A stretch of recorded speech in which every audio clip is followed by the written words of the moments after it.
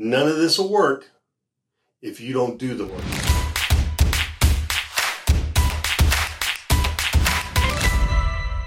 Hey everybody, success in real estate is all about activity and action. So here is your best practices tip of the week. We're talking about the holiday season.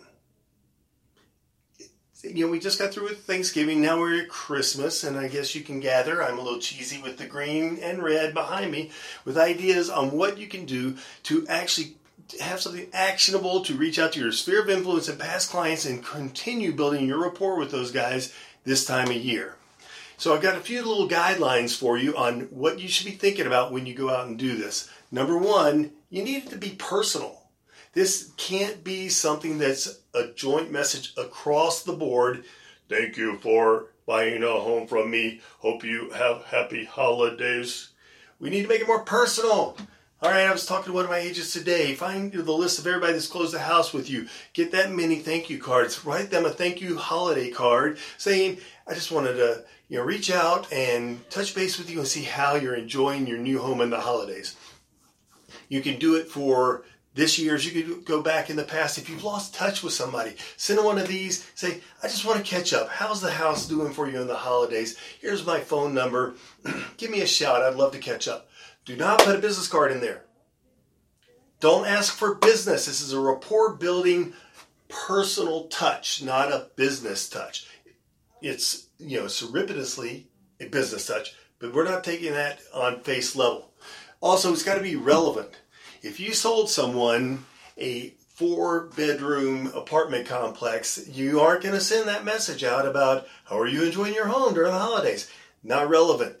Make sure that you're creating a message for each person you're touching. If you have 100 people that you've sold homes to, you have 100 blessings, 100 reasons to thank them all personally for doing business with you. Now, as you're writing that, and if your hand's cramping up and you're worried about it, think about this. Every one of those guys are going to know 3 to 5 people that are going to sell a house next year. And they're going to refer them to somebody or give them advice about it. You want your name to be in that conversation. All right, next, what we want to do is we want to make sure it's affordable. I know we have some newer agents, and we have some agents that, have had some financial difficulties.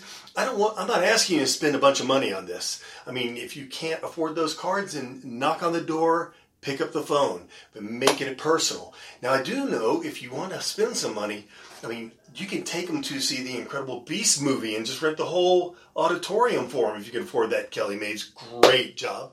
Or maybe you want to send them a home-baked pie and hand deliver that to their door, Rhonda Bever. Those things really stand out as personal touches. They're incredible ways to build rapport with your database, your sphere of influence. Now, finally, what I would like to talk about, actionable. It's got to be actionable. It's got to be something you're actually going to do. So don't put something so lofty or so outside your comfort zone that you're never going to do it. Let's do something that you will actually reach out, take the time, build a rapport, create that feeling of love with your clients.